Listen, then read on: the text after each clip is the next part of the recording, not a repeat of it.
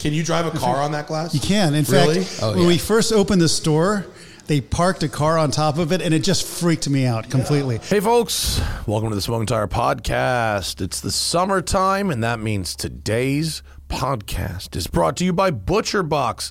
ButcherBox is the perfect service for the summer because summer means grilling, and grilling means meats. And this summer, you can add some power players to your grilling lineup with ButcherBox. It's the subscription service that delivers high-quality meat and seafood right to your doorstep. You can choose from a carefully curated selection of 100% grass-fed beef, free-range organic chicken, wild-caught seafood, and more. I love me some ribeyes. And although it's the summertime and I should be grilling them outside, I like to go with the reverse sear. I put them in the oven, a 240 oven. Actually, I use my toaster oven because it's the right size for me and my wife. Toaster oven, 240. About 30 to 40 minutes till I get to a 130 internal temperature, and then I sear it in the cast iron with some garlic, butter, and a sprig of rosemary. It is bomb. And then when I get that ground beef from ButcherBox, I blend up onions in the blender. You got to blend them because it like really unlocks that juice. And then it's just meat, onion, salt, pepper, and I go with the smash burger, mustard grilled on one side. It is the jam. And when I've got ButcherBox coming every month, I know I'm going to have meat in the freezer and ready to go. I just take it out, lay it on my granite countertop, and in about an hour or two, it is room temperature and good to eat. ButcherBox meat has no antibiotics or added hormones. It's packed fresh and shipped frozen for convenience, so you can save time on your next grocery store trip. You can customize your own box. You can go with one of theirs. Either way, you get exactly what you want, and it's an unbeatable value at less than $6 a meal on average. So get summer sizzling with this special ButcherBox deal for Smoking Tire listeners. Free bacon for the life of your membership, plus $10 off. You can sign up today at butcherbox.com/tire. And then use code TIRE to get a pack of free bacon in every box for the life of your membership, plus $10 off your first order. ButcherBox.com/tire, and then code TIRE to get a pack of free bacon in every box for the life of your membership, plus $10 off on the first order. So go to ButcherBox.com/tire and use code TIRE to claim this deal. Right? Right. Also brought to you today in part by Upside. Now look, from cringing at the pump to getting an eye-popping check at your favorite restaurant, inflation is hitting us all where it hurts, and sometimes it really hurts. That's why I started using Upside. It's an incredible app for anyone who buys gas, groceries, or dines out. With every purchase, I'm earning cash back thanks to Upside.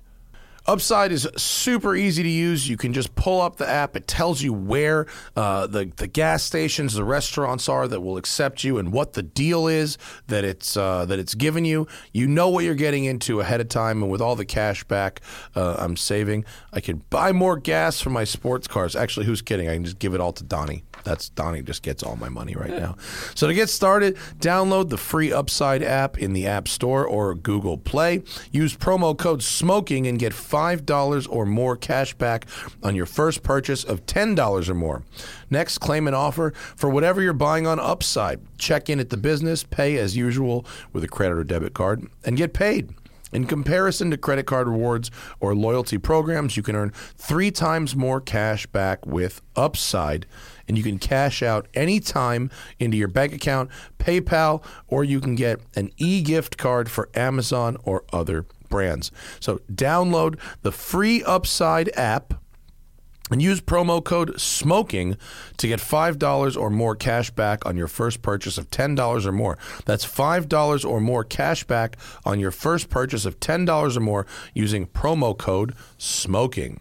Also brought to you today by Berryman Products. Look, here at Westside Collector Car Storage, where our studio is, we keep cars in long-term storage, and something that's important, not just keep their battery alive, not just keep their tires inflated, but keeping their fuel stabilized so these cars will run like clockwork when we go to start them up again. That's why we're using the Berryman 4-Step Professional Air and Fuel System Maintenance Kit.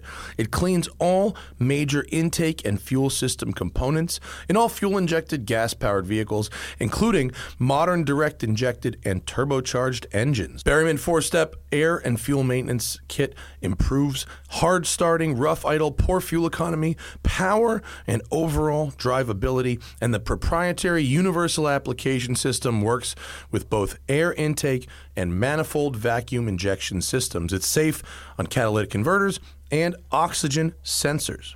Berryman products are all American made since 1918, and Berryman is available at your favorite automotive retailer or auto parts store.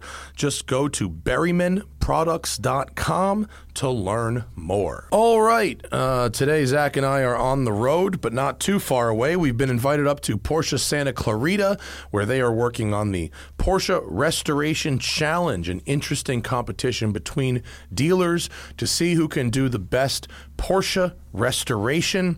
The winners will be revealed at Pebble Beach this year at a special event. And our pal Beau Boeckmann is joining us. He's talking about the state of the car buying and selling business, which of course is really interesting right now. We're also talking about other interesting things to do with the Ford Lightning, and we've also got updates to my own cars, updates to the disaster in Malibu, and more. It's half crew show, half Beau Boeckmann from the Porsche Santa Clarita Cars and Coffee on the Smoking Tire Podcast. Hey everybody, Zach here. Just a quick note before we get into this amazing show with Beau Boeckmann at the Santa Clarita Porsche dealership. We had a small audio glitch that was occurring for the first 10 minutes. There was a little bit of static and ticking that we couldn't hear in the headphones, but thankfully the live audience alerted us too, and then we were able to solve it for the remainder of the show. So if you hear that, it's not your speakers, it's not your headphones, and yes, we are aware of the problem, and it does get solved. So thank you for listening. Now enjoy this episode. Sounds good. What up? Welcome to Porsche Santa Clarita. Porsche Santa Clarita. Where they have invited us for money to come podcast at their beautiful showroom. And it is a beautiful showroom. Like an actor, like I'm really happy to be in this movie. This ninth Mighty Ducks is really Shaq what I'm only drives Buicks. No, that's really unfair. I'm being really disingenuous. This is actually extremely cool. There's glass in the floor over there. I'm going to talk to Beau about that. As someone who knows about overpriced glass, because I have installed some overpriced glass. Not as overpriced. That is I guarantee really you cool. it's not as overpriced as that. That is going to be an expensive piece of floor. Worth it. I bet it's like inch and a half thick. Sure. So you can look down through the floor at a Porsche 917, which is pretty awesome. It's incredible. It's in the middle of the showroom, and you look down, it's like, oh, there's a race car. Yeah.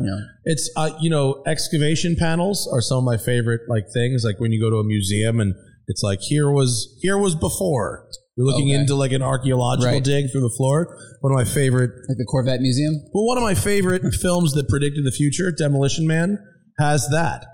In the museum, the Hall of Violence, where they have a floor with it's clear, and you look down below at what was there before the big quake, the big earthquake. That's how the city used to look like.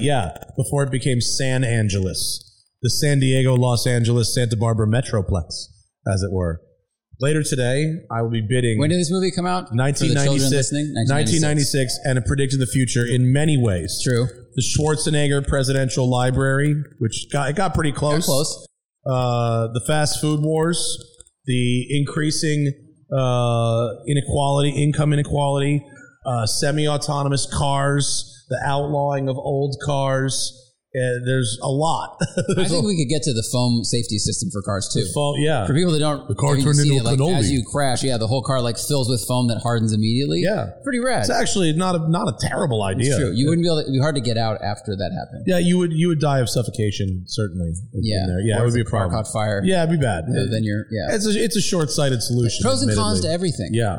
Before we get to, we're here today because Porsche Santa Clarita is taking part in this Porsche Restoration Challenge, which maybe you can actually see the car behind me. It's lime green, and it's a neat contest between different shops and dealers to build these custom Porsches.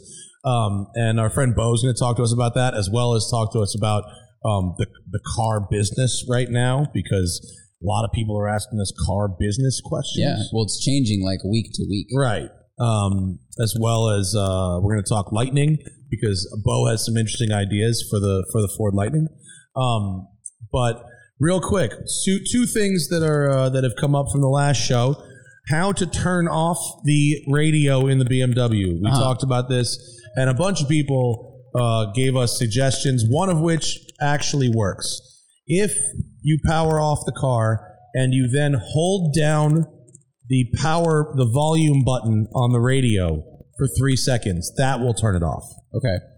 Or you found a menu. Yep.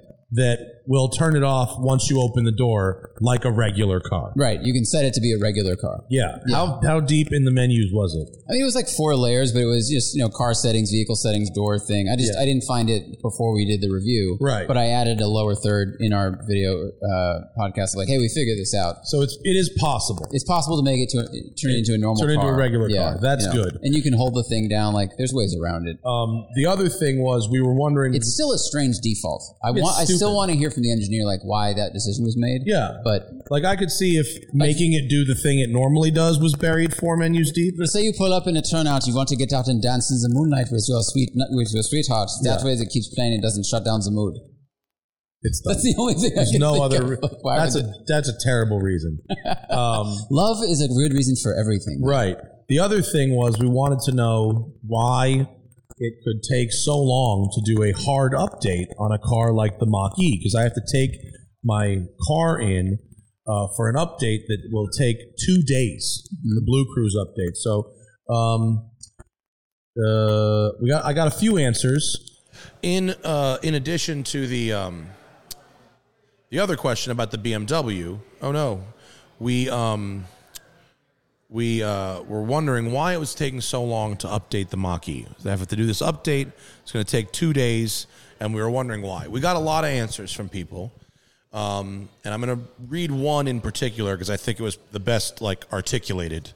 From Thomas Hall on Instagram, who is an automation engineer, and wanted to help answer the question. I believe the hardwire connection at the dealer would have to be through the OBD port, which has a max transfer rate of 10 megabytes per second, which for the amount of data that we have to move in the year 2022 is very slow. This coupled with the automotive industry using old-style processing nodes, although most ADAS systems run on much newer chips. This causes the long update time. For example, let's say the update file is 15 gigabytes.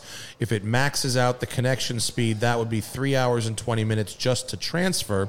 And first, it would have to clear all its own memory and check for errors. So basically, the OBD port is just really old school and slow. Wow, that makes a lot of sense. Yeah. I didn't think they'd have to plug into that port. I figured there would be an Ethernet hole somewhere, or you could Wi-Fi it, but... if it was Wi-Fi, I could do it over the air because I could do it. Yeah.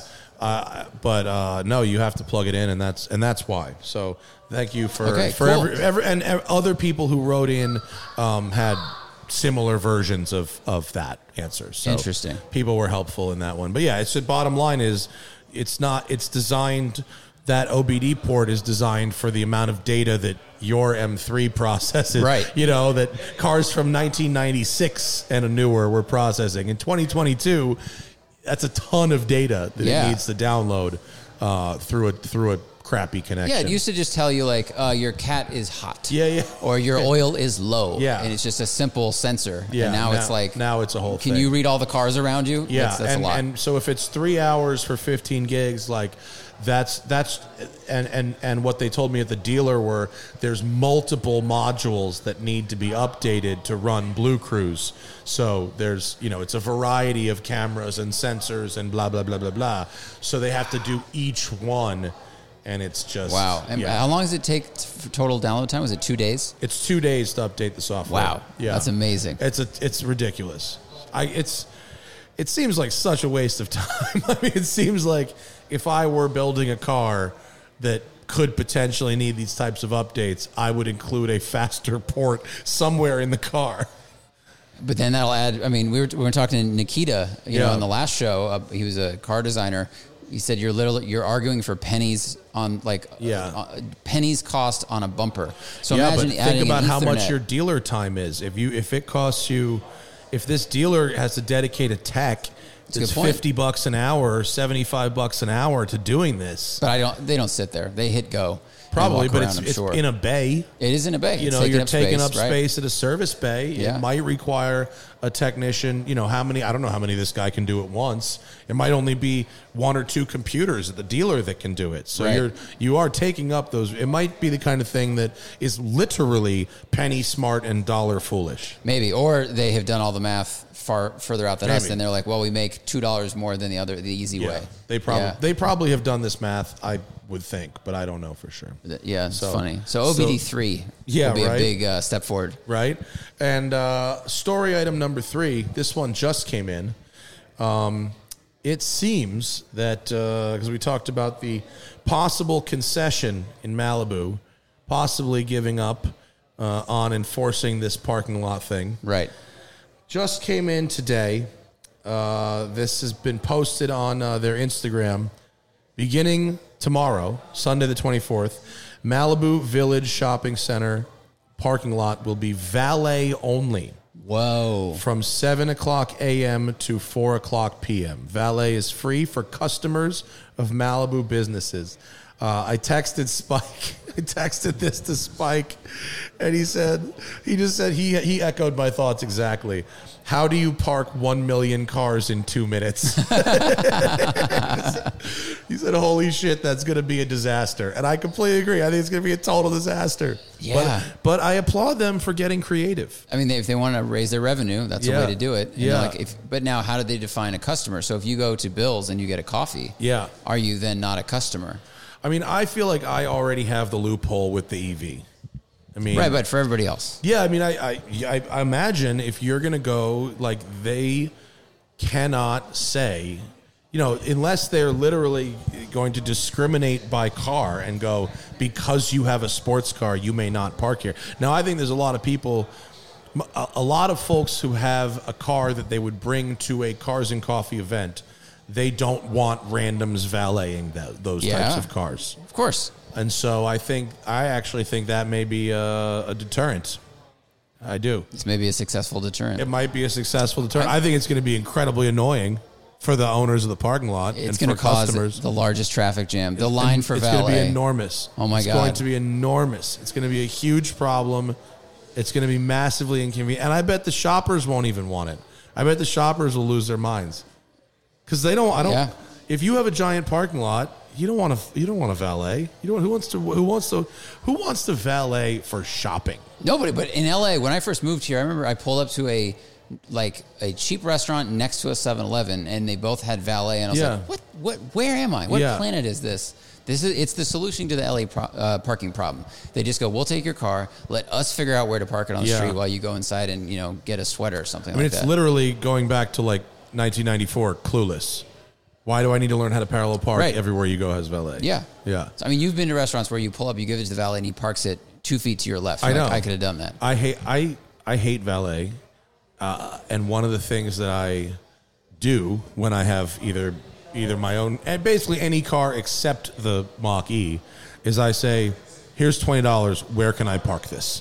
Just point, and I will park it there. Thank you. And the nicer the car, the more I'm willing to spend. You know, if I want to ball out and go red car to dinner, there's going to be a few 20s involved in that. But trust me, I will be parking. Yeah, you're not touching this. I understand. Yeah. Okay. Well, that'll be a fun thing to watch. That's going to be. I want to go and sit on the side of the road and just watch that shit show. Yeah. I'm ready.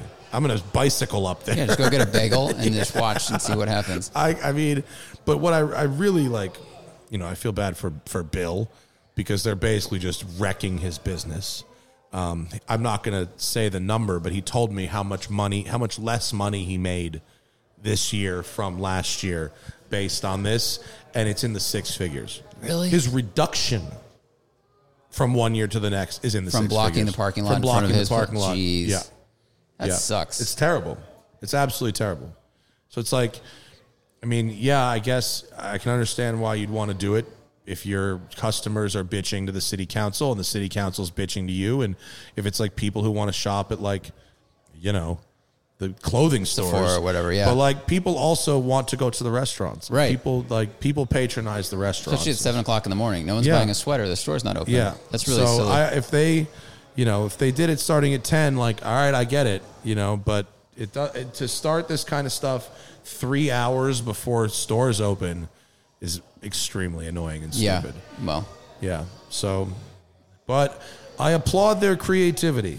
I think that's creative, and I think they're going to spend a lot of money and create a total disaster. But I applaud their creativity. I feel like this is like Princess Bride with the poison cups, and he's like, "Oh, I see what you did there." I will not put my poison cup in front of you. But you do not. Not going to try and do it. So anyway, that's the Malibu update.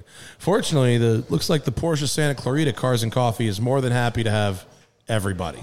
Yeah. What is it normally? The first Saturday of the month? First Saturday of the month. Normally the first Saturday of the month. They start at 9, I think, normally in the first Saturday of the month. And they say it gets packed every time within like 10 minutes. And actually, you know, something I like about a Cars and Coffee in general, if you're going to have a Cars and Coffee, I would be more likely to attend your Cars and Coffee if it is somewhere that is somewhat adjacent to some nice roads.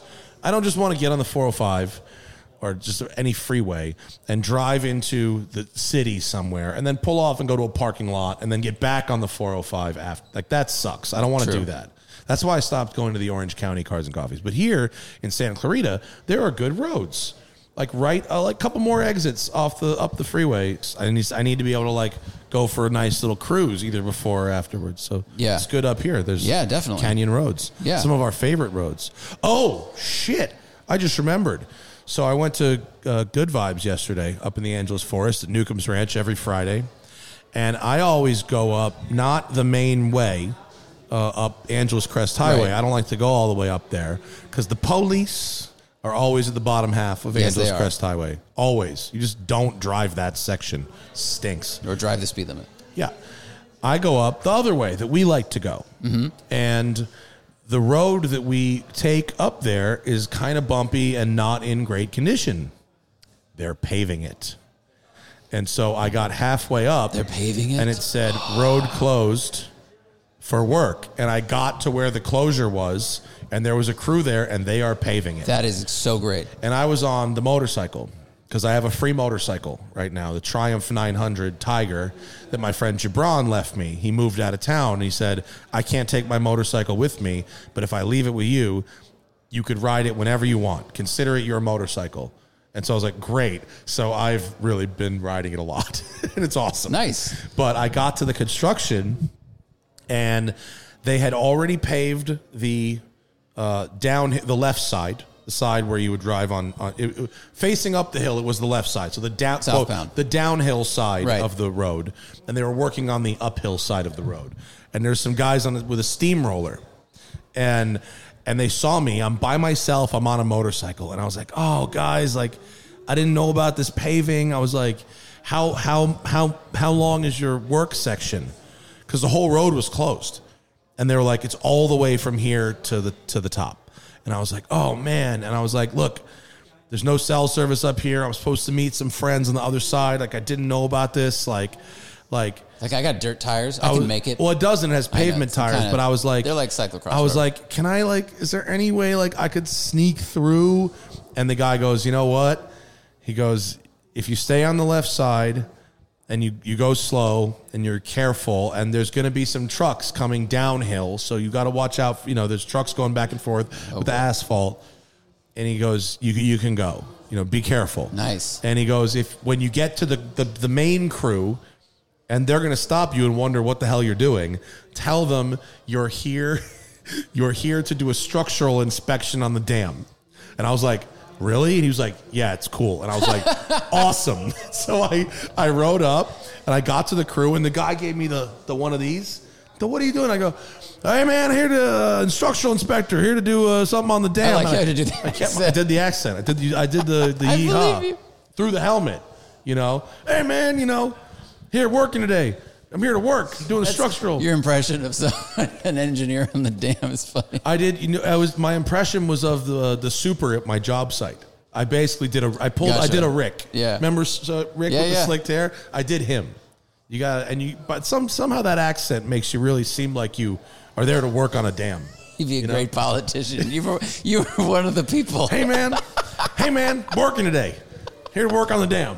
And the guy just goes, all right, bro, and just waves me by. That's amazing. And then I kept going, and that crew was the bottom half of the road, and so then it was just me, perfect tarmac, the whole. And I wasn't going quick because I thought maybe a car would come down, like a work truck, and I wasn't trying to take advantage. But I think I might have been the first civilian to ride the brand new tarmac on this road. It is glass smooth. It is amazing. I bet. It was, I'm like, that's so the whole cool. time I'm going up going, oh, this is fucking great. You got fresh tracks. This is fucking great. Wow. Yeah. And after that one guy, there was nobody else. I mean, because for people listening, like this was the road when we tested cars. We would usually only drive cars with mag ride, or similarly comfortable because it was testing their suspension because every 2 feet there was sealant on the ground. Yeah. It was bumpy. Yeah, it was very bumpy. Very loud. So they're making it like Angeles Forest Highway, which is really smooth. So it's going to be an incredible drive. That's great. Now this road was big and fast. Yeah. Even despite the bumps, this was a fast road. Now it's going to be really fast with good camber. That's a good road. Yeah. Oh, this is cool. Yeah. And I didn't push my luck. I didn't go back down that way. What's funny to me is that the guy at the bottom, he's like, don't tell them Steve said it's okay. He's like, I don't have the clout. Yeah. But if you tell them you're a dam inspector, you can get away with anything. Yeah. So what has that guy gotten away with up there? He knows. Yeah, and an inspector, like, I didn't have anything. It's not No, like you I need was wearing a clipboard. vest or anything like that. Like, all you need is a phone. That's right. Yeah. You just pull up, somebody fucked up something up here, and I got to go check it out. Shout out to that guy. You know who you are. That's great. Guy who's just like, yeah, it's cool, whatever, go ahead. If I was in a car, it never would have flown. It never would have happened. It's okay. I'm the limo driver. That's what you did. But I think Good Vibes was like a little quieter, I think possibly because of that. Yeah. Anyone else would have gotten to that closure and go, ugh, fuck, because there's no way around. Right, that's an hour detour. You have to go, it was fully an extra hour. Yeah. The ride back down, I rode all the way down Angeles Crest to the bottom and then across the city to the shop. It was an hour and 40 minutes, and I was wiped after that. It was hot. I mean, and I was wearing like my mesh jacket, so it was better than, but it was like lane splitting the whole way down the freeway afterwards. It was exhausting. Wow. Even on a nice bike, I was wiped. Yeah. Yeah. It's a lot of there's a lot more stimulation on a motorcycle in terms of noise, heat, all those things. We had a lot of people commenting after our last discussion about assisted driving, like they are more relaxed at the end of a trip if they use radar cruise or the Assistums, right? So motorcycles going the other way. You take away the windshield, the doors, everything else. It's a more exhausting experience. Yeah, super. And you're fighting, you fight wind to a certain degree. Like this has a windshield, but I still have to hold on. You get hit with a bee in the neck. Still got to hold on. And I understand those people's arguments about being more relaxed with radar cruise. Like I use radar cruise and I am more relaxed. And also EVs are more relaxing. Like I wonder, when people, if they're using those types of systems, if it's in a Tesla or in a Mach-E or in a Lightning or whatever, how much of that relaxation is from the ADAS system and how much of it is from being in an electric vehicle that doesn't vibrate? That was a big thing with newer planes. I don't remember which generation, but a big thing was passenger fatigue upon arrival went down a lot. Also, like private jets or commercial jets. The 787 Dreamliner was like the first one to get quieter. Yeah. Hey, Beau, you want to come down and join us, buddy?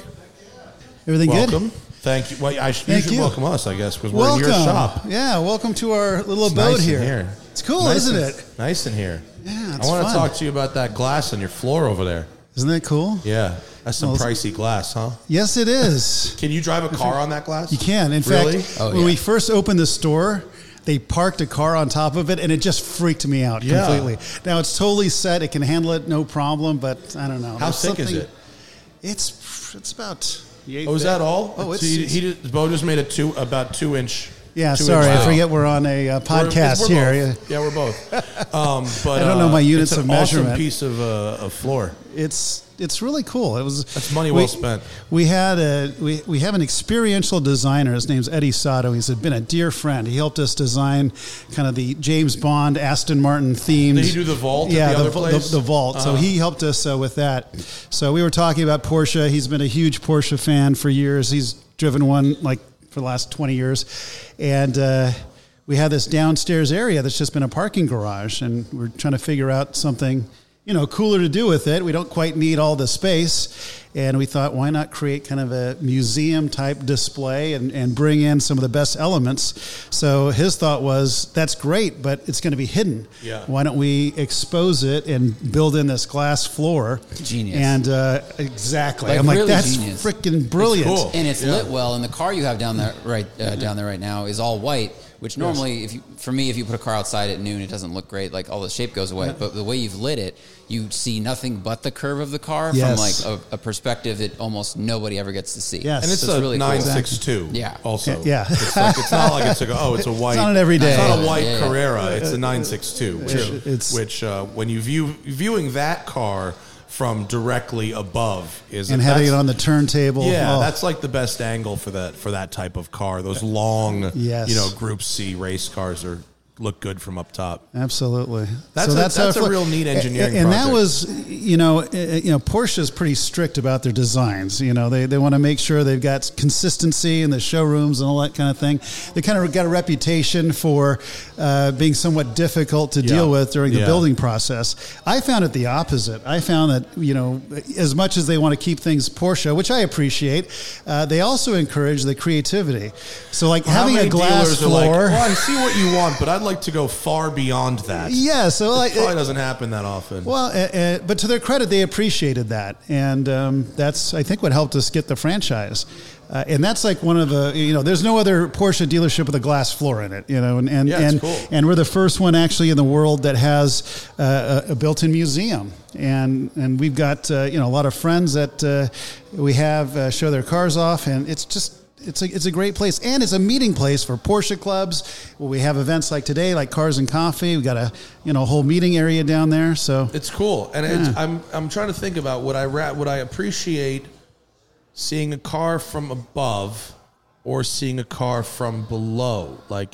I'm wondering if it might what is the more interesting visual perspective? Getting to look up, at the underside of a GT3 or a race car from below. Versus looking down from above. I would say that from above most of the time, because from below, a race car is going to have a flat belly pan. That's so true. you may just see a wall of plastic or carbon. That's a good point. Yeah. Touche, Zach. Touche. He got but on an old race car, you can see how things work, and that is interesting. Yeah. So what's up with this restoration challenge thing? How did you get involved in this? Well, we did it last year, and it's for dealers. This is for dealers. So they basically put out the challenge to all Porsche dealers, whether they're classic certified or not, and basically it's do what you want, and we're going to grade you. And they have a whole series of contests throughout the country, and then ultimately they meet for the grand prize. So what's the grand prize? A trophy. So, but bragging rights, this is expensive. I think they give you an allocation or something like that. So they make it real. You get something for it. But this is like building a full custom air-cooled car, hundreds of thousands of dollars. Takes up one of your bays. It takes up a guy or two for a long period of time. Yeah. And so why invest? What is the other side of? Well, it's first of all, this is what we do. So it's what I love. It's what I have fun with. And this is my version of fun. I don't care about sports or doing anything else. That's what most people do. So this is literally my enjoyment. And I love what I do, and I love work.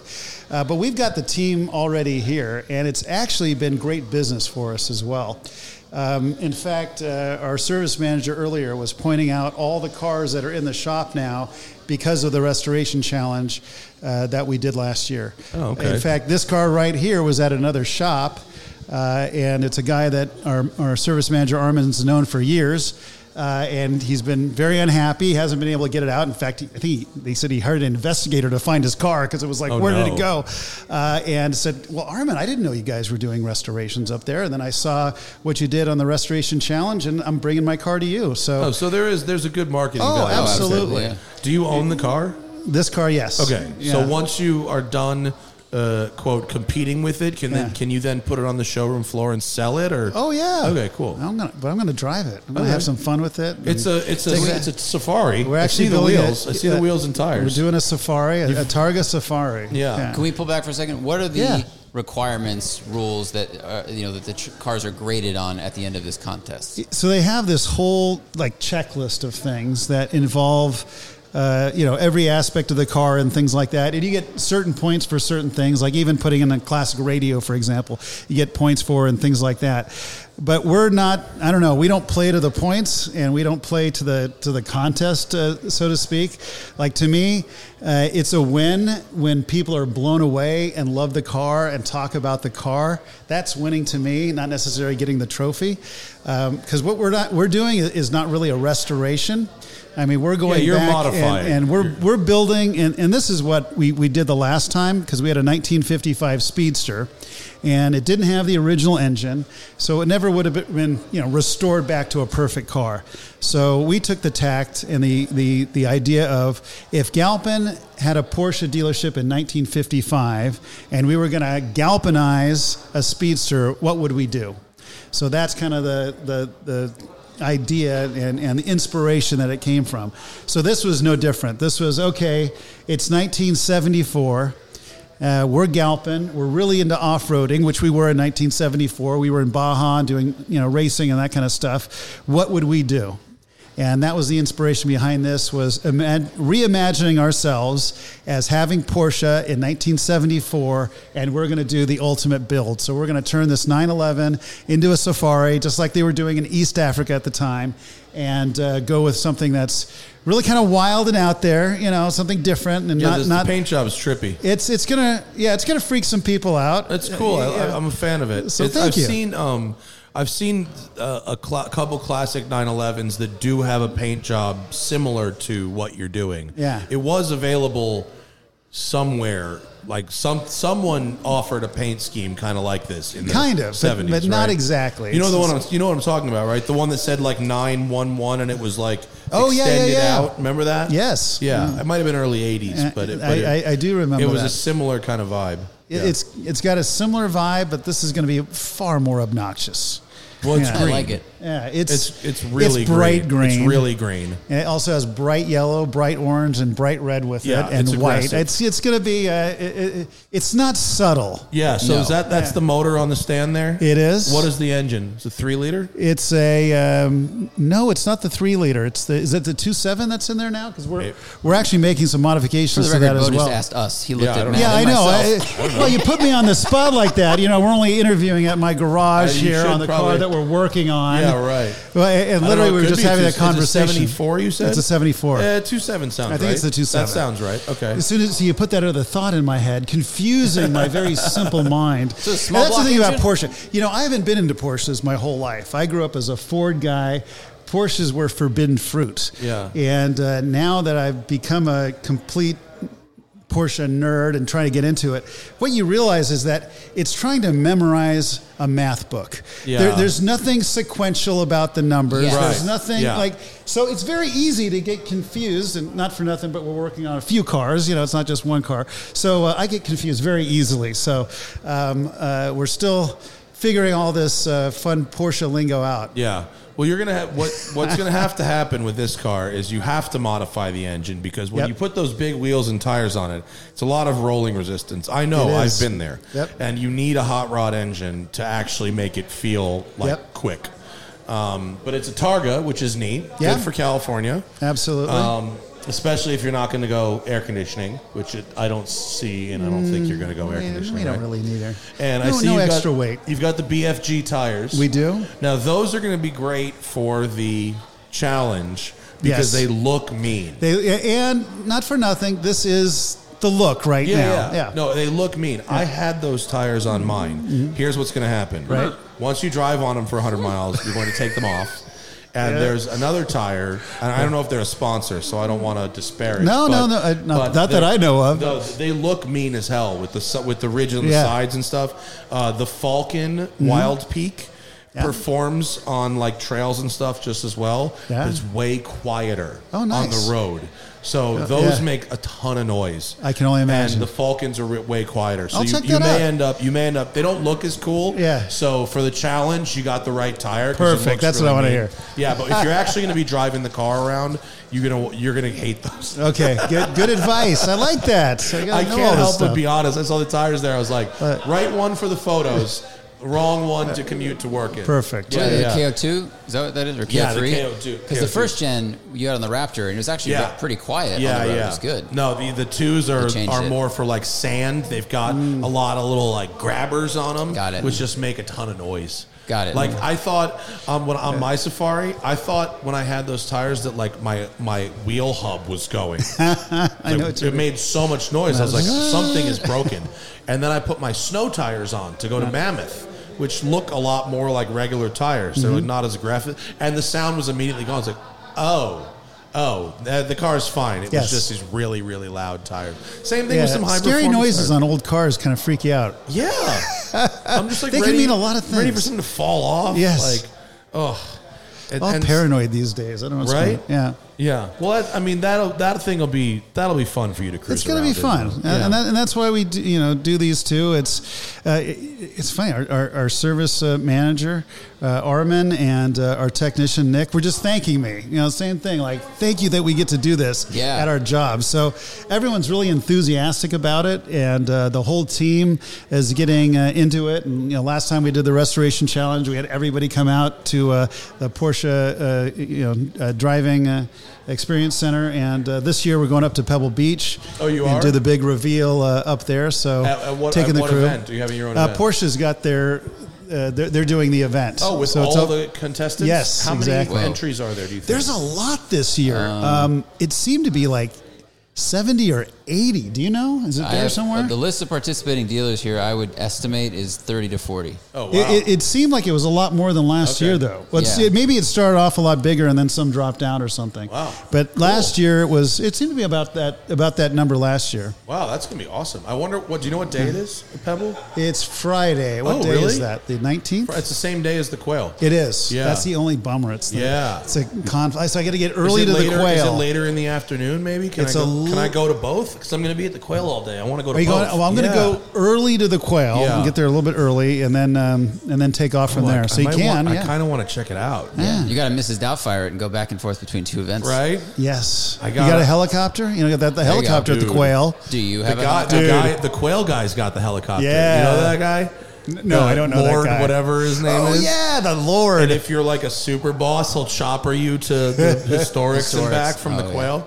That's pretty boss right there. I've heard of it. I know it exists. He was awesome, actually. I'm blanking on his name right now, but I met him, and he was the coolest. I was Lord like, Byron? Huh? I don't know. No, not Byron. No. I forget his name, but he was some kind of a lord something, some kind of noble. God, that's pretty cool when you got Lord to your name. Oh, dude. Yeah. I think I would use that title. Yeah. Or like, You'd lord it over people. If I was knighted by somebody, I would demand to be called sir. Sir, yes. Yeah. Sir Lewis Hamilton. That's a good goal to have. Yeah, it's not going to happen for us. Right. No, not so much. I mean, not until we end up with the the kingdom of California. You can't get knighted if you're not a Brit. I mean, look, in Los Angeles, you want to call yourself a knight, you call yourself a fucking knight out here. No one cares. That's true. What if you got some British heritage? Does that count, or you got to actually be born in England? I think you have to be real British. I don't think you can be fake. Yeah, I don't think. You need an accent. The whole thing. The accent from birth. Otherwise, Madonna couldn't get it.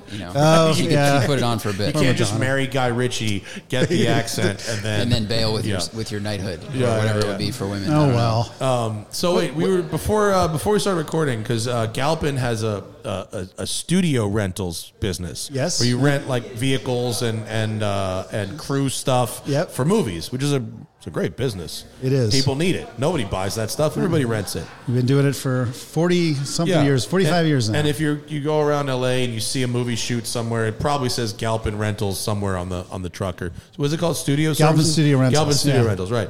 And so we were talking about the Ford Lightning, because we had one and we were such a big fan of using it to power our equipment and stuff in the field. And you mentioned that they're about to ban diesel generators for film. They're banning everything that runs on those little gasoline engines. So they're really all the dirty. leaf They don't have blowers, they're catalytic horrible. converters. Yeah. That's actually, I'm 100% for that. Yeah. So now we've got to go to battery generators. Yeah. So what is we said the Lightning makes a lot of sense, and you said you were buying a couple of them for the studio rental business. So we're just getting some in now because I was able to get a couple that they could use. Because to me, it's like such an amazing solution that you can actually tow the equipment to the site, power everything on the site, and then tow it out that night and just charge it. And have you tried one yet in terms of to see what you can run off the truck and for how long? Yeah, not yet. We're just getting to that stage now. So we're going to get it in and then try to see all the potential uses for it. But I think it could be tremendous. Jim Farley would be so excited to see that. I mean, he was super stoked that we ran our little podcast equipment off of it. But if you say you can run one of those, 2 million candle power giant lights off this thing for 5 or 6 hours. I mean, that's a real benefit because it's silent. Also, you don't need a giant generator running off camera. Well, and that's the thing too. We're actually towing these generators to these sites to have them, work from it now. Now the tow is the generator. Yeah. So I think Jim's going to dig it. It's an interesting opportunity, and it actually may make the directors and stuff lives easier because they don't need to have these loud things, running. Exactly Silent. right. It's perfect. So we'll see. We're going to take it around the different studios and see what they can figure out what to do with them as well. But you said it was funny that Hollywood doesn't understand it yet. They don't. Well, just like anything, they've done it the same way for so many years. It's easy. And at the same time, they're getting, pressure from above saying we've got to go green. And, we're all trying to do the same thing and not be hypocritical about it. So, they've got to, in fact, that's what we're, that's kind of our angle on now that we're renting equipment is everything that we're getting is green and ecological. So, recycled, plastics, everything that we can do to be green and, nothing that's gas powered or any of that, going all battery. So it's, are they going to have a commercial, like a box truck chassis yet? They must have one come because that seems like a pretty obvious, a no-brainer, right? Big torque, not long distance. Things. Right now we just have the Transit, which is fairly limited, mileage-wise, but it works for a studio. It works perfect because they're not running long distance. Transits? Yeah, because it goes about 100 miles. Yeah. So it's not great for running all around the city. Did you guys see that story about Kylie Jenner recently? She was taking her private jet from Van Nuys to Camarillo, literally 12-minute flight. People tracked it, and it brought up all this stuff of you're using a private jet to fly what would take a car 40 minutes. And I got to thinking that's hilarious. It's so obnoxious in so many ways. Well, but if you had an electric Transit or electric Sprinter that was built out like the super limo cars, Kevin Hart was known for traveling in a really nice Sprinter instead of flying and taking these short helicopter rides. By the way, it would be really terrible if that was just to avoid traffic. I'm hoping it was coming into Van Nuys for maintenance, which would then make sense. I think she was on the flight, though. Oh, that's terrible. I was hoping it'd be something. They had to do it. News it. If it was, I read hope the story too, and I'm pretty sure she was on the flight. Maybe she was flying in for maintenance. I want to give her the benefit of the doubt. I don't know. Okay, you should be taking. We should have to say you can't take your private jet on a 15-minute flight.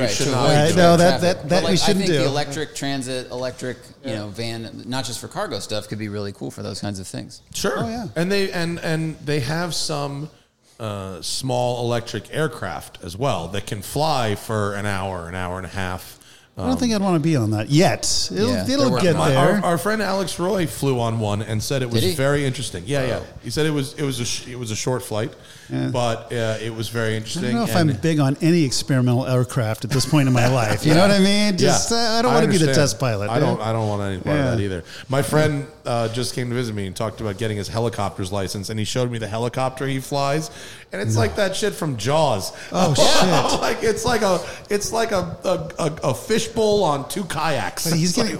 Why would he want a helicopter's license? Is that like his main he's gig? bored and needs something to do. Well, I don't think that's like a part-time gig though. You know, a helicopter pilot, that's like serious. No, I know. Yeah. I think he just wants a thing to do. That, or he's going to be running. I hope he does it like units every day secretly. I don't know. He could also be doing that. Well, we'll ask. You Randy probably shouldn't Lanier be talking about it then. He's all right. I'm not giving his name. All right, cool. We are going to have Randy Lanier on the podcast. You know him, the guy who was a rookie of the year in '86 at the Indy 500, and he ran his whole Indy team on weed smuggling. He went to prison. No, I didn't know that. And the Whittington brothers and all this. It was a whole South Florida weed smuggling racing scene. He wrote a book. Wow, that's coming out. That would be interesting. I'll listen to that. I'll give you. I have the book. I'll give it to you when I'm done. Cool. It's crazy. It's Jesus. I'm blanking on the title of the book now. Well, Randy will be on the podcast when we talk about it. He can plug it then. That'll be good. It's a good book. I'm like halfway through it. It's awesome. It's a great read. Wow. Really into it. I mean, racing, drug running, what's not to like? They went hand in hand for a long time. Yeah. I can only imagine. And he was racing a Porsche. He won the SCCA runoffs in a Speedster. Right on. 356 Speedster in 1982 or something. Jeez. Oh, that's cool. A Speedster he bought for $7,000. What was the team that ran 2.935s? That's the Whittington brothers. So they were homies with this guy, and the only sponsor on his car in the 80s was Whittington Brothers, whatever, RV sales or something. And so these guys... And that was how they laundered all the dough? Whittington Pharmaceuticals. Because racing, it wastes so much money. That's kind of a perfect launder. Because it's such a huge loss no matter what you do. So these guys, the Whittington brothers, they won Le Mans overall from the GT class in a Porsche 935 in 1979. And Bruce Meyer owns the car. That car, it's the car at Bruce's garage. He's got the car. That's so cool. Yeah. And he's, every car Bruce has is like some amazing story. Oh, absolutely. And he loves to talk about that they won Le Mans from the GT class. He won't mention how they paid for that effort. He likes to keep his hands clean. Now I know the dirty little secret. This is good. But didn't he tell us the story of his friends like spoofed him and they pretended to be CIA agents, FBI, and they showed up at Laguna Seca like towing your car because it's got all this history. It's amazing. I didn't know that there was the whole story behind. Well, I kind of vaguely remember there was a story behind it, but I didn't know. I didn't know that was it. Oh, that is a great story. Yeah, they got Bruce pretty good with that one. So you what a horrible feeling. Can you imagine? They're pulling your car away, and it just your dream car. And so the kid, the son of one of those guys, is that R.D. Whittington guy, who's the wires only guy. Have you seen that guy? No. He's got a TV show now that's called like $1 Million Wheels or something, and he's like a broker for like rappers to buy Bugattis and stuff. Oh, that's funny. The guy's kid. We should get that guy on the show. He's probably got some stories. Is he out here? He's in L.A. Oh, right he's on. in L.A. Oh, that would be funny. They nominated him for an Emmy. I think really? He's for like Best Business Show or something. Wow. It's like Best Business Show. What is that? I think they call that's the thing, like Shark Tank. He's in there, like the real estate flipping shows, like that. Those are business. I didn't know shows. that was a category. Now. Pimp My Ride, not a business show. Not a business show, as it turns out. Sort of, though, in a way. That's what we do. I mean, you gotta. That is our job. If you talked about it, if it was like, let's see how much your car is worth afterwards. Then that's true. You guys gave them away. That was the problem. We did. Yeah. We did actually give it away. It was free. It was a charity show. Best charity show. Yeah. So wait, what is? I want to talk about the state of the vehicle industry right now, the new car sales business. Because what were you on a show 5 months ago, maybe 4 months ago? About that. And it seems like the tide might be turning a little bit. To some degree, it's always about to turn, right? And we keep hearing things are getting better. They're getting microchips. We're going to have inventory soon. And Porsche has wiring harnesses. Oh my gosh, that's a whole different thing. Yeah. I mean, I know like Porsche, they did.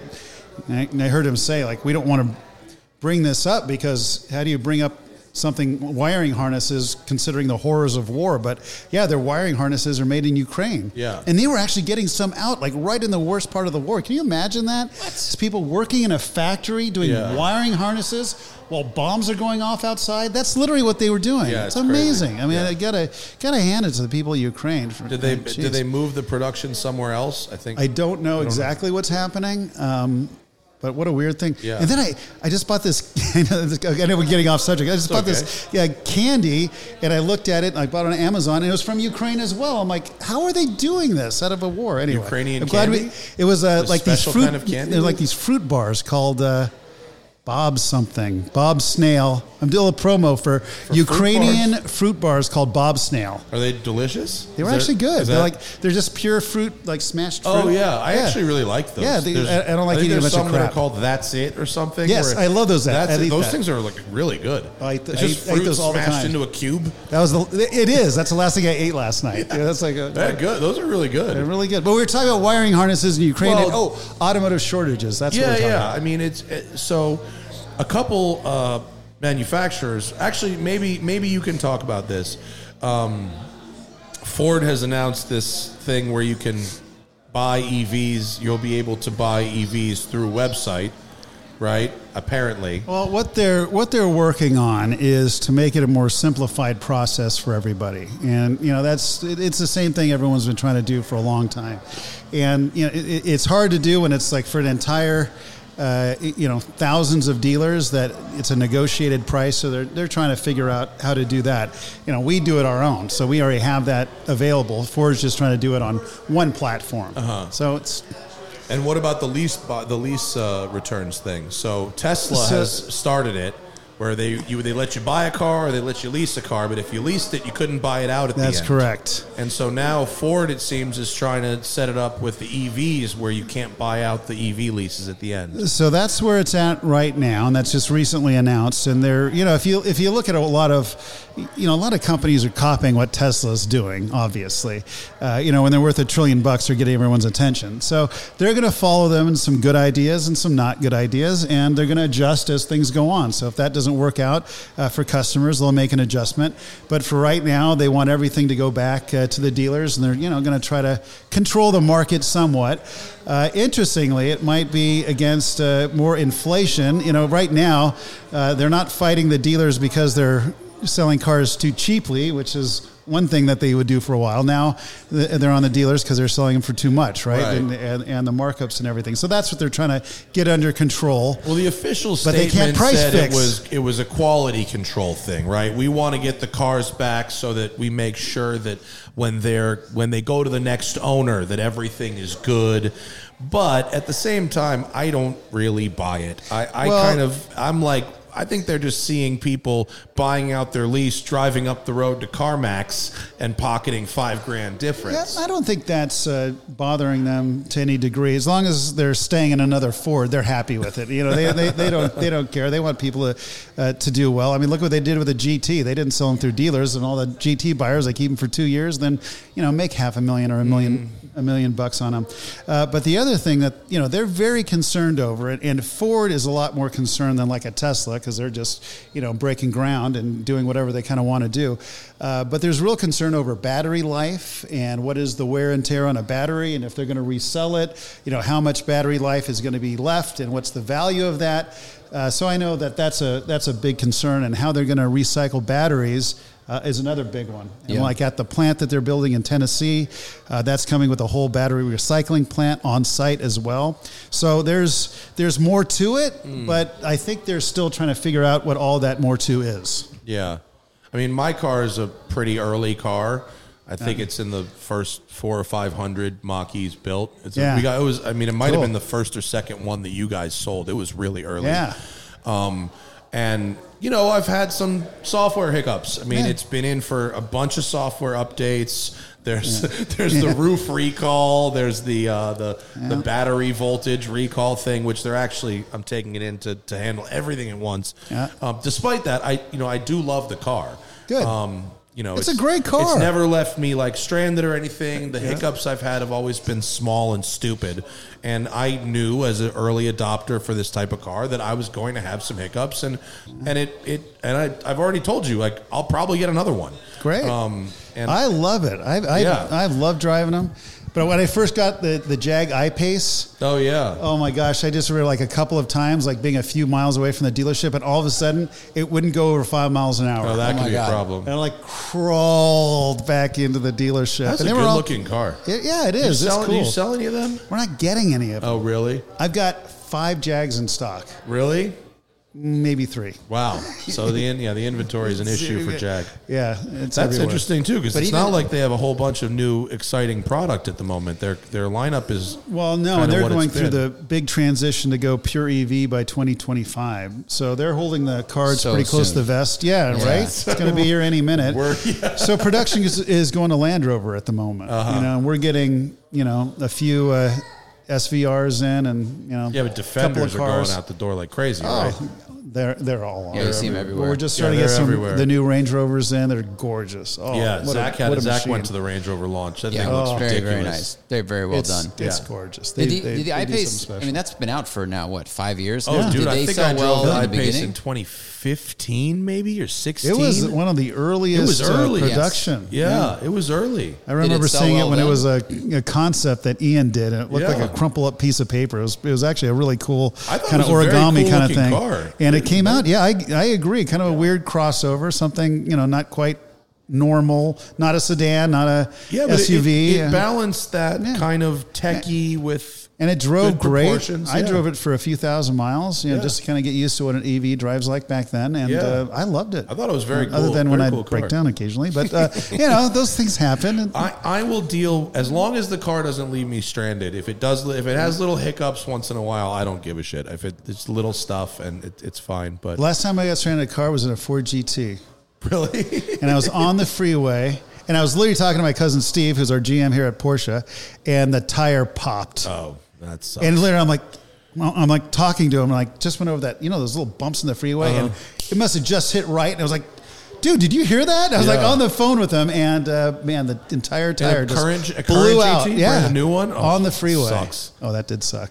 Did you wreck the carbon wheel too? No. Well, the wheel was wrecked. The wheel was wrecked? Yeah. At least you know where to get one. Yeah, I was able to get another one. That sucks. There's anything happens in one of those, you're calling a tow truck. There's no. Yeah, there was nothing to do. Yeah. But I couldn't leave it by itself either. So. Yeah. So who's getting you product the best right now? Who's actually running the most cars to the showrooms and? It's nowhere yet. Really? Every place in the world seems to have their own unique issues going on. So all the Japanese manufacturers, they're probably the worst right now as far as getting inventory, although that will get better because of Shanghai, the shutdown because of COVID. Mm-hmm. Obviously in Europe, it's the war. And here in America, it's still getting chips, and they're still looking well into next year of getting supplies of chips. Volvo just announced that they're somehow getting a supply of microchips, and of all the franchises, we do have a few Volvos. Somehow. Do you guys know something I don't know? How are they getting chips? I could take a swing at it though. There's a movie in this somewhere. eBay Motors has everything. Everyone. Yeah, that sounds true. And they got Polestar, which we're the Polestar dealer for Los Angeles, but we've got less than 10% of our normal inventory right now. That's not much. No. Yeah, that's terrible. I mean, every OEM has so many suppliers, and a lot of them funnel toward the same. Yeah, it's the same. Few. The same folks provide basic parts, bits, and pieces for a lot of different cars. Yeah. Oh, yeah. So the supply chain problem can start way up there. And, this upcoming year, we're going to have a shortage of used cars again. Yeah. Because there's no lease returns that are going to be happening for 3 years. So if you think about the used car shortage, it's going to be going on for a long time. If your new car sales are way down, then you're not going to have that's true. So normally we'd be getting some lease returns from 2020 right now, not a huge amount, but next year, nothing. Oh, so there's going to be a serious shortage of nearly new, recent model used cars for the next who knows how many years. Wow. Well, at least 3 years. So if someone's like considering a new car, I want to buy a new car in the next 2 years. Yes. How far ahead of that do I need to get? It depends on the manufacturer. If they're overseas and you actually have to talk, and a lot of times we don't even know. But I'd give it a good, depending on the franchise, 8 or 9 months overseas, at least. I mean, if you want to plan something out and make sure you're going to get it in time. Yeah. And it's about ordering cars today. I mean, a lot of people are. Americans typically like to buy it right this minute, not in an hour, but right now, and want to drive it and take it home. Yeah. But now we're getting shit to out of more. my father for that. It was a terrible trait of his to go even on something expensive like a Porsche. Go, that one, and want to do it. I was like, you can pick things, right? But in Europe, they don't do that. In Europe, they have smaller dealerships. That's right. They'll have 1 or 2 examples of each car, and then you sit down and you order the car you want. We don't have that very kind of patience here. Yeah, we absolutely don't. And right now, people are being forced to be patient. I don't think they always will be. But it's about ordering. Now we're going to get some. Probably towards. I said this last year though. We're going to get some towards the end of the year, and starting in next year, it should start. Getting out of this. But I said the exact same thing last year. But this year for sure. Yeah. Someone asked a question that is very much related to this. Yeah. They said, do you think because people are going to have to order their cars, is that going to increase their color and option variety versus what you guys used to stock? Like now that they're forced to order stuff, is that going to help people kind of branch out? I think absolutely yes. And what is exciting and encouraging to me is I'm seeing a rebirth in colors. Yes. And it was kind of funny. So tired of gray. So tired of gray and every shade of gray. Everything from white to black and everything in the middle. It just, it's so boring. I haven't driven a black, gray, or white car in years now. I just won't do it. But that's exactly right. So people are ordering unique things, and they're also realizing that, colors have better resale values. Mm-hmm. And when people are shopping, that's what, stands out. And when you're at every shade of gray, it's a price, comparison. When you've got something unique, then people are willing to, to pay for something unique. So as a used car, I advise people to get a good color. A buddy of mine had a black Mercedes SL from 4 or 5 years ago, and he got T-boned at a light. He's fine. He needs a new car. He wants another Mercedes SL, and he was just complaining to me. He wants the red. And he's like, did you know there's like a $10,000 premium for red on this car? And there is. Because so many of them were black, white, or silver. Right. So, is that new or is that? No, this is like 5-6 years ago. Oh, okay. Yeah, no, not new. I think there is a charge for red, but it's not $10,000. No. But on the used end of it, there's a huge premium for red. Yeah. Well, they just did that study, and I think yellows they showed held their value well. Yeah, which is really interesting. There's very few like common car. When I say common, everyday cars that are. I shouldn't even use that term. That are yellow, but you know what I'm saying. Imagine like a Mercedes like E-Class with a V6 in yellow. It doesn't work. It's like, wow, you really went for it here, didn't you? But the yellows, purples, and I think oranges and greens were like the top. Not greens because I think but those are the top resale values. And blue, like nice blues, like the bright blues. The bright blues, really. Oh, I love that. See, I love color. So we when one of the things I really try to do is like with Aston Martin, when the DBX came out and we got our first orders, was really order one of a kind things. I mean, so we ordered, amazing mats. Like there's this like gold pearl mat that's just, I can't even describe it. And it looks purples, like a brick of gold. Yes. Purples and pinks and wild blues and matte colors and everything. Have you been talking to Nathan in the press fleet? Because he orders He orders the press fleet. You know, I've known Nathan. You know, Nathan used to be our PR guy. I know. Yeah, I love Nathan. Nathan orders the Aston press cars, and they're like nuclear waste. Oh, orange, but they're so rad. No, they're awesome. But he ordered the same color as my demo. He got the purple, the violet, and it was like, and he got so much shit for that. Oh, it's cool. And then everybody ended up loving that car. But you got to have something that stands out in the press fleet, right? Yeah. But the thing is, we sold out of all of the like wild builds that we did. And then the normal, not when I say normal stuff, I mean, they're still gorgeous, don't get me wrong. But we got the whites and the blacks that were left over. Now we got the colors coming back again. So colors, definitely, that's like a new, I think that's our new fad going forward. Not fad, but, that's the new trend is color again. Is that an effect where when someone walks onto the lot and they see you have 5 blacks and 5 whites and 5 grays, they go, well, I guess this is what's popular. There's a lot of them, so they pick one. Whereas when they have the tablet or whatever with all the colors in front of them, they're more directing their own interest. Do you feel like it's that, or? It's a good question. Or is it a convenience thing where they walk on the lot, they need a car now, and go, all right, well, gray's inoffensive. But we'd always laugh because this was literally what I'd see 100 times. Somebody come in and go, oh my God, that's gorgeous. I love that. Do you have it in black? I'm like, oh, geez, really? But you just told me how much you love that. But I think people have been like shy about it, These Monet people look at they look at their neighbors too much, and what everyone else is doing. I like to stand out or do something a little different than everybody else. But I think that's, again, it's now becoming more of a trend that color is being acceptable again. And I never really heard the term German rainbow before, but very apropos for the grays. Yeah. Because everything. German rainbow is like 10 different shades of gray. Exactly. That's funny. That's funny. I got a customer at the shop who recently got a paint to sample GT3, and it's silver.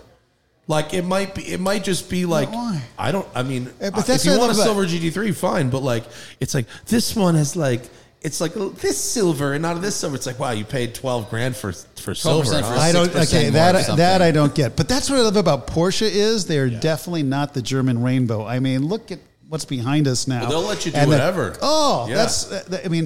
I went back to Germany and just a few months ago as well, and I got to visit their paint to sample division. That's cool, isn't it? Oh, it was the best. Did you see the printing that they're doing, like the laser printing on the cars, where they'll laser paint a livery onto the car, and it can look like stickers, it can look like digital dirt, it can look like tire treads. I didn't see the digital dirt stuff on it.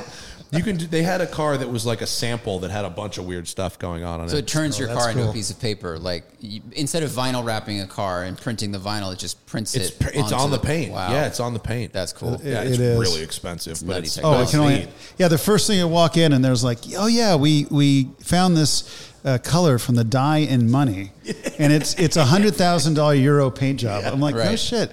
And they're like, okay, this interior, if you do the full leather inside and everything, it's about $60,000. So I'm like, so $160,000 just to do the upgrades on whatever. But you got to love that too. Well, for those that can afford it, that is really special. It's the same kind of people I run into at shows where they do it just because it can be done. Absolutely. And they're like, it's hard to be unique these days. Look at my window stickers. You have an $800,000 GT3. Like, what did you do? Like everything. Every box to check. You gotta hand it to Porsche. They really got every box you could pop. When you can get leather. On the air conditioning vents, that's real. Well, I just sat down with my father because I was giving him shit for so many years for walking onto the lot and going, that one. And I said, Dad, let's build you one, and then you get what you want. You're not in a rush. We've got 3 months. Who cares? Let's just build it. Yeah. So we sat. It took an hour and a half to build a Cayenne.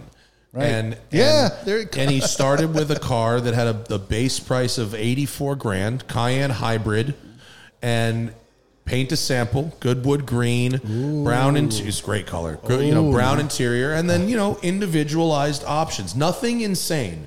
The kind of stuff you'd want, right? Adaptive cruise and LED headlights and air suspension and stuff like that. And it ends up being like $130,000. And he goes, how did I just add $54,000? Added another car to your car. car. Already supposed to be really nice.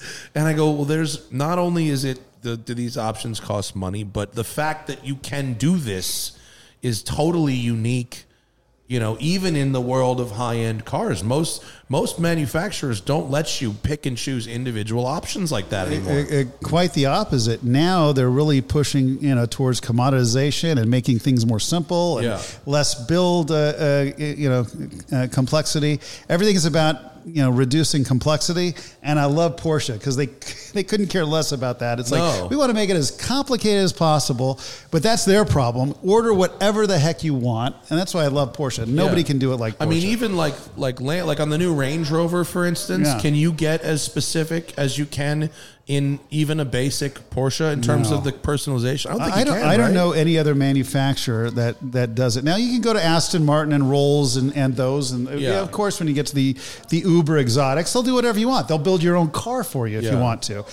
So it's not that you can. In fact, that's how they make a lot of their dough. Is just that's where the margins are for those types of cars. Porsche, it's like with a car you can drive every day. You can have it exactly the way that you want, and it's. I don't know any other manufacturer that does it quite the same way. Yeah, that you could personalize a 4-cylinder Boxster or a Macan. You could get a 4-cylinder 2-liter Macan up to $125,000 if you really wanted to, which is really interesting. Yeah, you could. I mean, you could do it if that's your thing. Yeah, I mean, whatever. There's got to be somebody out there that's going to do something like that. You guys get any Valkyries in? We have a customer that's been trying to get one, and he's still working on it. So we'll see. We haven't gotten an order in yet. We've got one guy because they've been sold out for the last couple of years. Oh, really? Oh, yeah. Oh, I thought they were trying to get people. I thought they were trying to finish out the orders. Well, they were for a minute. Maybe for the race cars. Maybe the road cars are sold out, and they're trying to get people on the race ones. The road cars and the convertible one, whatever they call it, the Spider, those are oversold. Those are, but the AMR Pro, which is the track-only one that you need like a team to run, I think they were trying to get a few more people to round those out. Maybe. I haven't heard that. But yeah, they went from, oh shit, what are we going to do to, no, I'm sorry, you can't have one. What's the next $4 million car we can build? It's crazy that they're actually. Have you seen one of these things in person? Oh yeah, it's batshit. I've gotten inside of it. Yeah, you drive like this. It's the weirdest. I am putting my feet above my head. Your feet are at eye level, basically. It's lying down. Yeah. I don't know. I'm not a race car driver or anything. I can't. I can't even picture. It's not graceful. No, I went for a ride in it. That's cool. It was deeply, deeply terrifying. That's what it looks like. They're incredibly irresponsible for selling this to people. They should not be selling this to people. Well, the customer we have that wants one is a professional race car driver. I hope so. I would feel good about that, but I wouldn't drive that thing. It was so I might have so gnarly. Maybe one lap. But this Andy Prio ran a 118 at Laguna with me in the car. Oh, jeez. And on the middle power setting. And he said there's 8 more seconds in it at full power and fresh tires and no passenger. So it freaked you out. I can't even imagine what it would do to me. It freaked me the fuck out. I got out of the car and went, nope, not even with all the money. I don't know what I would do with this. Yeah. It's crazy. It's so crazy. Those guys that can drive, that's an amazing skill. Oh, yeah. How have I been driving my whole life and still feel like a complete idiot when I sit next to one of these guys, right? They're wired differently, and they have a lot of practice. Yeah. And then the aero. Once the aero's involved, that's a whole different skill set. Yeah. And they have no fear. That's the other thing. Ever since I had kids, I got fear. Was pushing. I don't think he was pushing at all. 8 seconds left on the clock. 8 seconds is a lot. That's a lot. Laguna. That's a huge number of seconds. That's on the table. He's like, 8 more seconds. And they had to give me like a wet towel and a water. He was like, So is that the most frightening thing you've been in? In terms of pure speed, yes. I've been in things that were like dangerous, and I had no business being driven at pace. If you're young and stupid, we should have been scared. We just weren't because we were too dumb. This was just this was the only time I've ever been in a car where I was like, I might throw up. Wow. Yeah, I was like I got to get me a ride in one of these because you got in it. You're in a coffin. It is, and you're literally shoulder to shoulder, right? Forget shoulder to shoulder. I had to hold my shoulder like this so he could steer, and in the left hand corners he was steering one handed. No shit. Yeah, because I was like in the way, and then the Aston guys said, we could make it faster, except it has to carry humans. That's the holdback. It would be faster. And I go, cars carry humans. That's what they're for. Sort of the purpose. Otherwise, you've built an RC car and there's giant, no point. multi-million-dollar remote-controlled car. Imagine spending $5 million and just watching it go around from the side of the track. There was the Robo Race series that kind of fizzled after 2 years or whatever. Yeah, it's gone. Yeah. That would, it will return. What's interesting about that? I don't know. Watching them crash. That's really it. But not even. At least nobody's getting hurt, so that's good. True. Yeah. True. Well, okay, so have you seen anyone else's projects? No. Are they all secret? Is that the thing? They just So there's a Instagram page where people are kind of posting kind of what they're doing. I haven't looked at it too carefully, but they're more focused on like little details rather than giving away the whole car. So we're doing the same thing. I'm like kind of covering up some of the paint job and everything because, you got to have that big reveal at Pebble. Is there a specific challenge? Do they say you have to start with a car from 71 to 75 or anything? You it's just completely open. Run what you brung. Yep. And I kind of appreciate that. Again, they have, rules for the scoring, but you can do whatever you want. Yeah. So we play to ourselves and doing what we think is going to be fun because what we're doing is, like I said, not a proper restoration, just like last year was not a proper restoration, but it's to me it's more fun this way. What was the winning car last year? Was it a proper restoration? No, they did a little modification as well and did like if it was going to be an RS. So it was not a replica, but what do you call it? A tribute. Yeah, excuse me. Huh? So, Zach, do you have the? There it is. Oh, that was last year's? By the way, I can't take anything away from it. It was beautiful. It's a G-body car from Porsche, Ontario. Ontario, California. Yeah. Here. Right up the corner. They did a great job. I mean, can't take anything it looks nice, but it doesn't look like something that's like mind-blowing. So they took the 2.7 RS formula and applied it to a G-body car. From what I understand, yes. Well, it looks nice. Black car, Fuchs wheels, ducktail spoiler. Yep. And then you got a 964 that just looks like a very clean 964. Yeah. Well, they did it as a restoration. Creativity from these folks. This is honestly, these regionals are boring.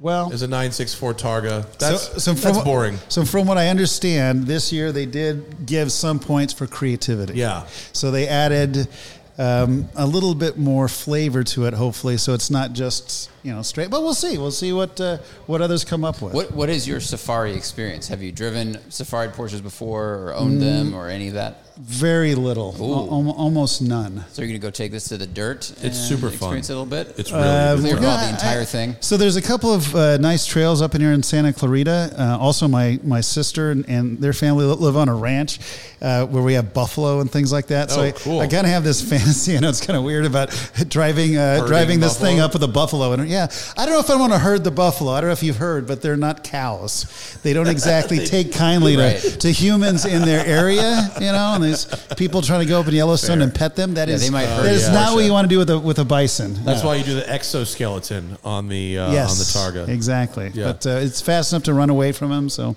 that's good. Well, there's a million good trails for that car around here, and you've got dry lake beds, you got El Mirage and all that kind of stuff. And let's go. You tell me where to go. I could draw you a map. I can't go with you. We can't go together. Just no, we can take off. We can. We can definitely go do your thing. Do that. I don't have my Safari anymore. I sold it. Well, there's another one. There's ones out there. There's yours. We'll just take yours. What if I found another one for you? I have. You know what? Actually, I have coming soon. The Bronco Raptor. Oh, it's going to be so rad. That would be a good one. Or when the Porsche Baja 911 is finally unveiled. Oh yeah, 911 Dakar. Do a pairing. I've got my Bronco Raptor 2 coming. Do you? Oh, yeah. I saw. You know what I saw a couple weeks ago? I saw the 911 Dakar prototype. You did? Camo in Los Angeles, in Venice. You did? Yeah. It was with a GT3 RS prototype with sensors all over it and black camo stuff driving through right by my house. Oh, that's cool. Yeah. Well, there's no official word on There isn't, but I may have heard some things from some people that there is going to be a 992 generation Safari style car with a not like crazy knobbies or anything, but with some extra ground clearance. And it's like an inch or two. The spy shots from, I think, Germany that people have posted, it's like 1 or 2 inches too tall. Well, It looks pretty cool. Yeah. Whatever you say, I don't know anything. I don't know about All these I know things. is that I saw the prototype. Whatever you saw, I'm sure it's going to be really cool. I saw a prototype. What do you think about that? What do you think the market would be on something How many like should that? Beau order?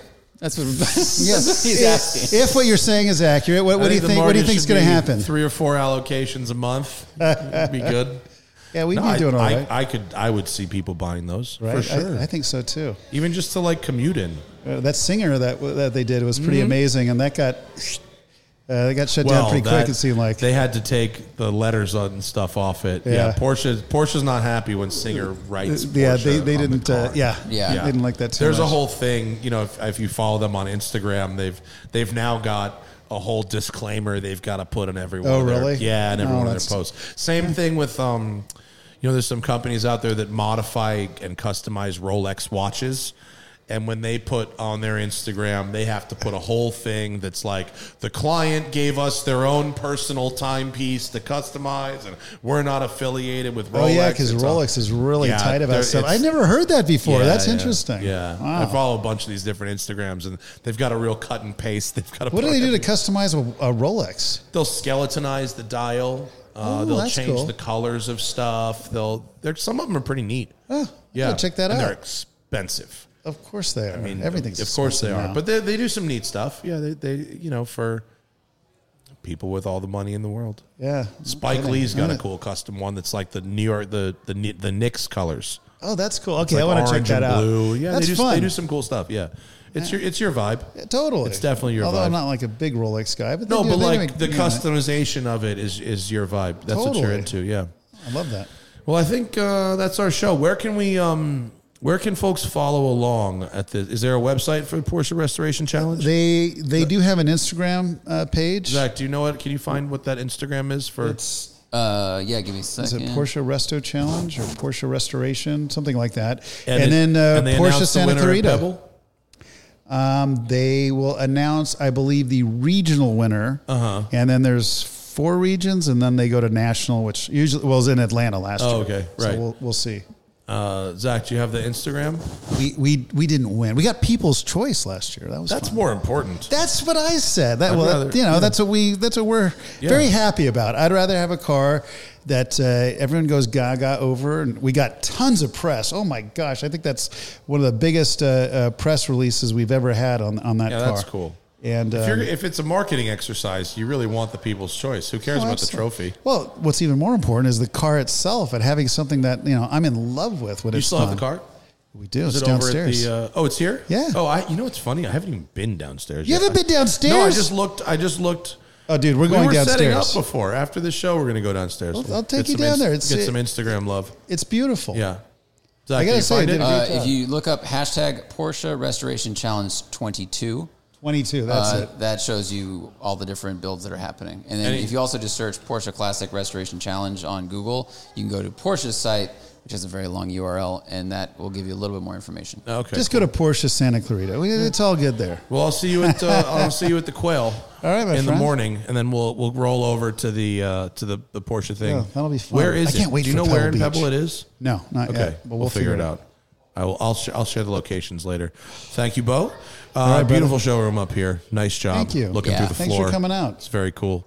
And I was saying before, it's a good place for cars and coffee because there are good roads nearby. Absolutely. And we That's got a important. restaurant here. We got Your every breakfast time we do burrito it. is on point. That was a good Thank you. I breakfast. love our burrito. breakfast burritos. Yeah. I'm crazy for those. You know how to feed people. We do. Important. It's very important. Food is very important. Food and drink. Yes, it is. That's our show, folks. We will see you guys next week. We'll be back in the studio. And enjoy your weekend. Bye.